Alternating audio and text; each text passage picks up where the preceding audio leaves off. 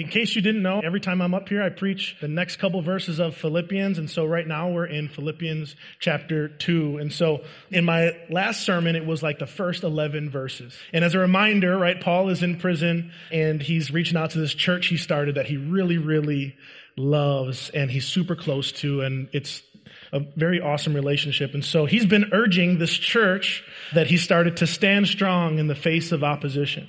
He's been urging them to recognize what Jesus has already done in their lives and respond accordingly. He's urging them to be a united front and stick together. He's urging them to have the same mind and to show the same love to the world that Jesus Christ has shown them. He's urging the Philippian church to see the example that Jesus Christ is and has laid before us, not only for our relationships moving forward, but how humble even he comes to the Father.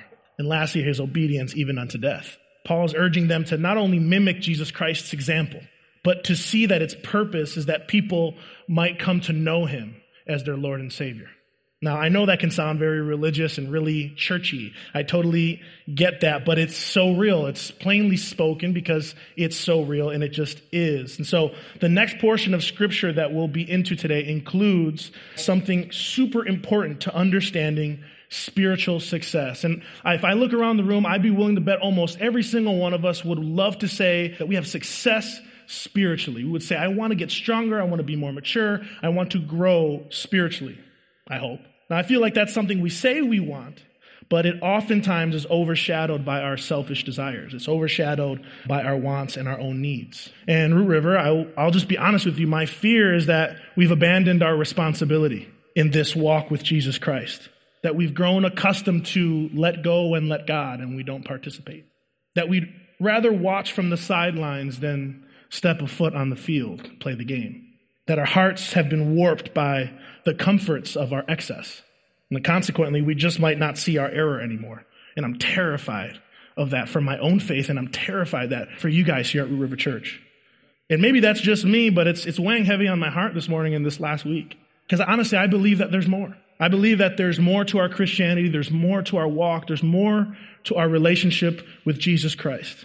I believe that there's more demanded of us. I believe our King has tasked us with something, and we have an obligation based on who he is to take action. And honestly, I know that I've missed the mark in the past, and I believe that we might continue that way moving forward. So this morning, my hope for each of us is that we wouldn't skirt around the truth in our own relationship. We're all in different spots in our walk with God, whether we're his or we're not. We're all in different spots.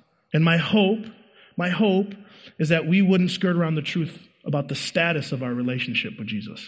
That we would just be honest with ourselves. If we're being disobedient, just own it and say, hey, I'm being disobedient. My hope is that each of us would have an opportunity to examine how genuinely we're doing this thing called Christianity, how serious we're taking it. But before we get into these next verses in Philippians 2, I would love the opportunity to pray for the service and for each of you. So let's bow our heads and close our eyes. Father God, thank you for your love, your mercy, and your grace. Thank you for dying on the cross for my sins. Thank you that I get to do life with these people at Root River Church. Thank you that you have called me to spread the gospel, and you've called every single one of us to spread your gospel, the good news of what you've done to reconcile us back to God the Father. So I pray today, Lord, with a humble heart that you would be glorified in today's service, that you would open our hearts to receive what you have for us, God, that we would be honest with ourselves because you know the inner parts of our hearts and our minds. And so I pray, Lord, that today, Lord, that you would, again, open our hearts, that we would see what you want us to see, hear what you want us to hear, and know what you want us to know, and that it would cause us to action. In Jesus' name we pray. Amen. So I'm going to read the passage, and then we'll go back into it. It's Philippians 2:12 through 18. Therefore, my dear friends, as you have always obeyed, not only in my presence, but now much more in my absence, continue to work out your salvation with fear and trembling. For it is God who works in you to will and to act in order to fulfill his good purpose. Do everything without grumbling or arguing, so that you may become blameless and pure, children of God without fault in a warped and crooked generation. Then you will shine among them like stars in the sky, as you hold firmly to the word of life. And then I will be able to boast on the day of Christ that I did not run or labor in vain. So that first verse, and verse 12, I'm going to read it again, but there's a few words in that verse that we're going to talk about that really, really popped out to me today. And it's this: therefore, my dear friends, as you have always obeyed, not only in my presence, but now much more in my absence, continue to work out your salvation with fear and trembling. And I'm sure you picked up on those key words, but I'm going to say them. Therefore, obeyed, work out, and fear and trembling. I kept saying that in my mind. I was like, I have to define what those things are so that I truly understand what Paul's trying to say to this church. And so we know, because of Paul, that Jesus, in these earlier verses, makes himself humble because he was obedient and he took the very nature of a lowly servant. And as a result, the passage says that God exalted him to the highest place and that he was rewarded for his obedience. And because of that, every knee will bow and every tongue will confess that he is who he says he is. That's where we just left. But Paul now is saying, don't stop, Philippian church. Don't stop now. Keep going. You're headed in the right direction. You're on the right path. You're going to the right place. And what I love about this is Paul. I say this every time I'm up here, I feel like, but he's such a great leader. He's such a great leader to this church. He's giving them what they need. But what I like about this is that he's giving them positive reinforcement when surely he could probably be giving them correction. He could correct them if he wanted to, and they would submit to that. But he's giving them positive reinforcement.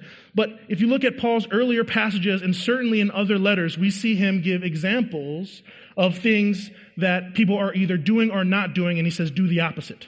He does it all the time. He does it a lot. But in this passage, he does not do that. Here he says, as you have always obeyed. So I paused and I read that, and I'm like, would Paul say that of me? Would Paul say that of Root River Church? Would Jesus Christ say that of me? Would Jesus Christ say that of Root River Church? But Paul says this about the Philippian church, and I think it's because he knew what they needed. This was a compliment. He's affirming them. And Paul, because he's like, I feel like he's got to be some type of romantic guy, because he's always like, dear friend, beloved, all these things. He keeps saying that in this letter. He said it 4 times now. And I see this as him being intentional. He wants to make sure that when the Philippians read this letter, it's out of love. That when the Philippians read this letter, they remember who Paul was when he was with them, because right now he's in chains. He's encouraging them to do something, and he certainly is not lording his relationship with them over them. He's not lording some missing task that they haven't done yet, or these next steps. He's just affirming them. So he continues, continue to work out your salvation with fear and trembling. Right there, when I read that, I was like, I could guess what this means. I could just spew it out, and I might be right, I might be wrong, but I feel like I would be right. I'd be confident in saying what it means. Continue to work out your salvation with fear and trembling. But I wanted to study it a little more just in case I was wrong. And spoiler alert, I was wrong. The phrase work out is one word, okay? And it's important that we look into this word because at first glance, it could be problematic to our understanding of our role in salvation. What he's saying is no small or simple thing. It's actually very important, and it actually can be confusing. And I know it can be confusing because there's a lot of people that will say some things that I'll mention in a bit. We need to clarify what this means. People often misread this as we should work for our salvation. People often believe and think and read this and say we ought to work toward our salvation as if we're accomplishing it on our own merit. Some people believe that we must earn our way to heaven, so they fill their life with seemingly good works. They donate to charity. They go to church on Sundays. They volunteer. They play on the worship team. All things that might seem to carry some weight, that might seem to have high value in the kingdom of God because they're doing to get salvation. But that's wrong. And I think Paul, in his letters, writes so much about salvation and what it is and where it comes from that we couldn't possibly believe that we can earn it. And so I want to be very clear about that. In Ephesians 2:8-9, Pastor Scott preached on that already. For by grace you have been saved through faith. And this is not your own doing. It is the gift of God, not a result of works, so that no one may boast. So in my mind, it's like, I got to work from, I got to be doing something. I got to be active. I got to be proving that I'm a Jesus follower. And if I don't, then I'm going to hell. It's like, there's a fine line there that we often think about. So I'm like, all right, Paul, what do you mean by work out your salvation? What do you mean?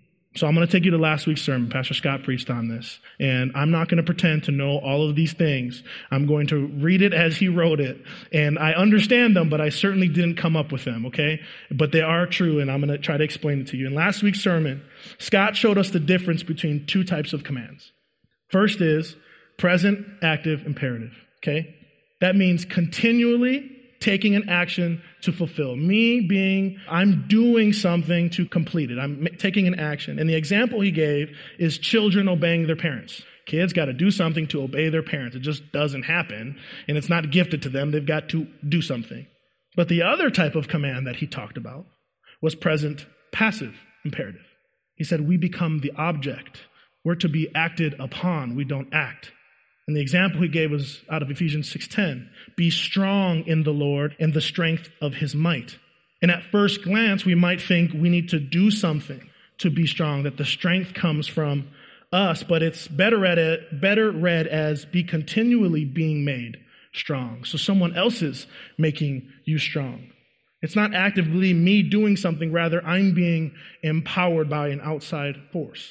And so this phrase, work out your salvation, is the same. It's the present passive imperative.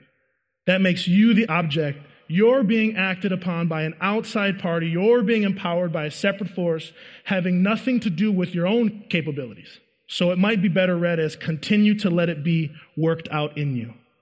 I'm going to say it again. Continue to let it be worked out in you. And so I'm so thankful for verse 13 because he clarifies where that comes from, and you all know, and we can't run from that. It's this: for it is God who works in you to will and to act in order to fulfill his good purpose. It's not you. It's not your mom, your dad, your siblings, your friends, your pastor. It's Jesus Christ. And so Paul said this in chapter 1. He already said this: God is going to finish the good work he started in you, not you. You're not going to complete it. God is. And so Christianity, when I was reading through this, I was like, Christianity is more than some decision to say with my mouth. I felt super strongly about that because I can claim it with my mouth, but there's got to be more than just my words. It's more than some decision to say it with my mouth. Jesus Christ is my Lord and Savior. It's a determination to work out my faith with Jesus Christ daily submitting to what he's spoken in the Bible, daily choosing to be selfless, to follow him wherever he leads, daily allowing him to correct me in my wrong motives, daily letting conviction change how I see the world, daily choosing to put others first. Working out our salvation is submission and obedience to what he's doing. And we need to make sure we're taking this as serious as Paul has. Paul's like the ride or die. Paul is the serious go-getter. He takes this so severely. It's not something small. It's so dire to him. We do have a responsibility to work out what God has worked within to the very end. This is how he talks about the faith. This is how he talks about how it's supposed to look to the very end. 2 Corinthians 7:1.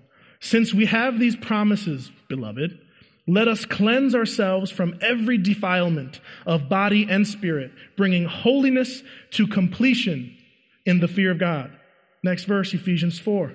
I, therefore, a prisoner for the Lord, urge you to walk in a manner worthy of the calling to which you have been called, with all humility and gentleness, with patience, bearing with one another in love, eager to maintain the unity of the Spirit in the bond of peace. Colossians 3, if then you have been raised with Christ, seek the things that are above where Christ is, seated at the right hand of God. Set your minds on things that are above, not on things that are on earth. For you have died, and your life is hidden with Christ in God. When Christ, who is your life, appears, then you also will appear with him in glory. 1 Corinthians 9:24. Do you not know that in a race all the runners run, but only one receives the prize? So run that you may obtain it. So I do not run aimlessly, and I do not box as one beating the air. Hebrews 3, for we have come to share in Christ, if indeed we hold our original confidence firm to the end. That one slapped me. I'm going to read it again. For we have come to share in Christ, if indeed we hold our original confidence firm to the end. And lastly, Philippians 3:14. I press on toward the goal for the prize of the upward call of God in Jesus Christ. Not only is Paul not taking this lightly, he's saying it can't be temporary. And as far as frequency goes, it can't pulse. It has to be consistent. The implication of having a relationship with Jesus Christ is that we're characterized by what he says in this verse, obedience. We allow all that accompanies that to transform every aspect of our lives, even the ones we've pledged our allegiance to. So he continues on to verse 14. And it seems like he just randomly inserts another command here. I feel like it comes out of nowhere, but it's actually twofold. And first, it's the kind of behavior that is a result of allowing God to work in us. And then second, he's actually quoting Moses. And that really took me by surprise because it takes you to a whole nother story and gives you a context behind why he says that. And so I'm going to read it really quick. Verse 14. Do everything without grumbling or arguing, so that you may become blameless and pure, children of God without fault in a warped and crooked generation. Then you will shine among them like the stars in the sky as you hold firmly to the word of life. And then I will be able to boast on the day of Christ that I did not run or labor in vain. If you haven't caught it, Moses is alluding to the Israelites, and Moses leading the Israelites. He's talking about their pilgrimage to the promised land that has been plagued with complaining and grumbling. Pause. So when I looked at that and I'm like, think about what really, really happened. Can you imagine? They had been freed of slavery. They had been delivered from hell, their personal hells. And they had been a witness to the many miracles and the providence and the deliverance of God. And for you to complain to and attack the very man that's leading you out of that, how absurd. And then I said that to God. And then he's like, yeah, how absurd, Juan. Man. Now, eventually Moses was a bit fed up. And as they were gearing up to have Joshua take over his role, he landed here in this verse with regard to his people. And I think it's Deuteronomy 31:27. If you have been rebellious against the Lord while I am still alive and with you, how much more will you rebel after I die? Moses said that. The leader of this caravan of people out of slavery said that to the people that he had been watching and leading all these years. He came to that conclusion. Moses accused his people of being a warped and crooked generation, and that's what Paul says. But what's cool is that Paul is suggesting the exact opposite of the Philippian church. His people. He says the Philippian church is living amongst a crooked and depraved generation. He didn't say the Philippians were among. They weren't the actual crooked and depraved. It says they were living amongst them. He's telling them they're fulfilling Israel's promised role of being a light to the nations. How special, how severe. So instead of correcting them of any errors, he sees their faithfulness. He sees this church that he planted. He sees them let God work in their hearts, transform how they're thinking, how they're living. He sees how God has changed them inwardly, and he sees the effects of it outwardly. He sees them working out their salvation, and he commends them for it. He's charging them to keep up. So church, when we cling to the word of life, like he says in this passage, when we allow God to shape our hearts and our minds, we will shine like stars, like Paul says. There will be a contrast. There will be proof, and we will have something to take to unbelievers that's supernatural, not just you. When you allow God to work in you, you will see exactly what he says in the beginning of this whole chapter. You will see yourself having the same mind as Jesus with other believers, the same love, all having one purpose. You won't be selfish. You'll find yourself being more humble. You'll put others first. You'll empty yourself. You'll be obedient, and you won't grumble. It's a result of your obedience and God working in your life because of it. Then I thought this to myself: what if I'm not seeing that in my life? What does that say about your relationship with him? And it was like a spear through my chest. It was like, yeah, there are many times I don't see that in my life. And it's not because he's not doing it. It's because I'm not letting them.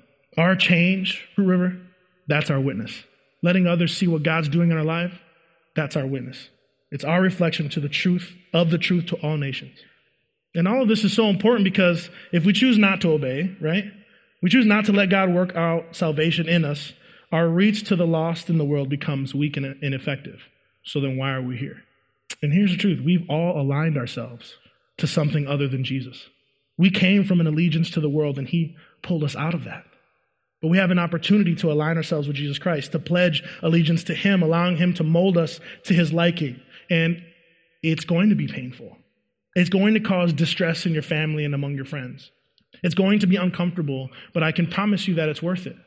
And if you're here today and you haven't aligned yourself with Jesus Christ, I want you to know that someday you won't have that option again. You won't. And that makes me want to cry for you. That I know breaks God's heart. But you won't have that option again, and I'm begging you. You don't have to change for me. Just ask yourself those tough questions. You know your relationship with God.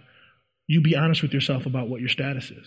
I don't want to scare you or force your hand, but I just want to provide you that opportunity to make that decision. Verse 17. This is Paul.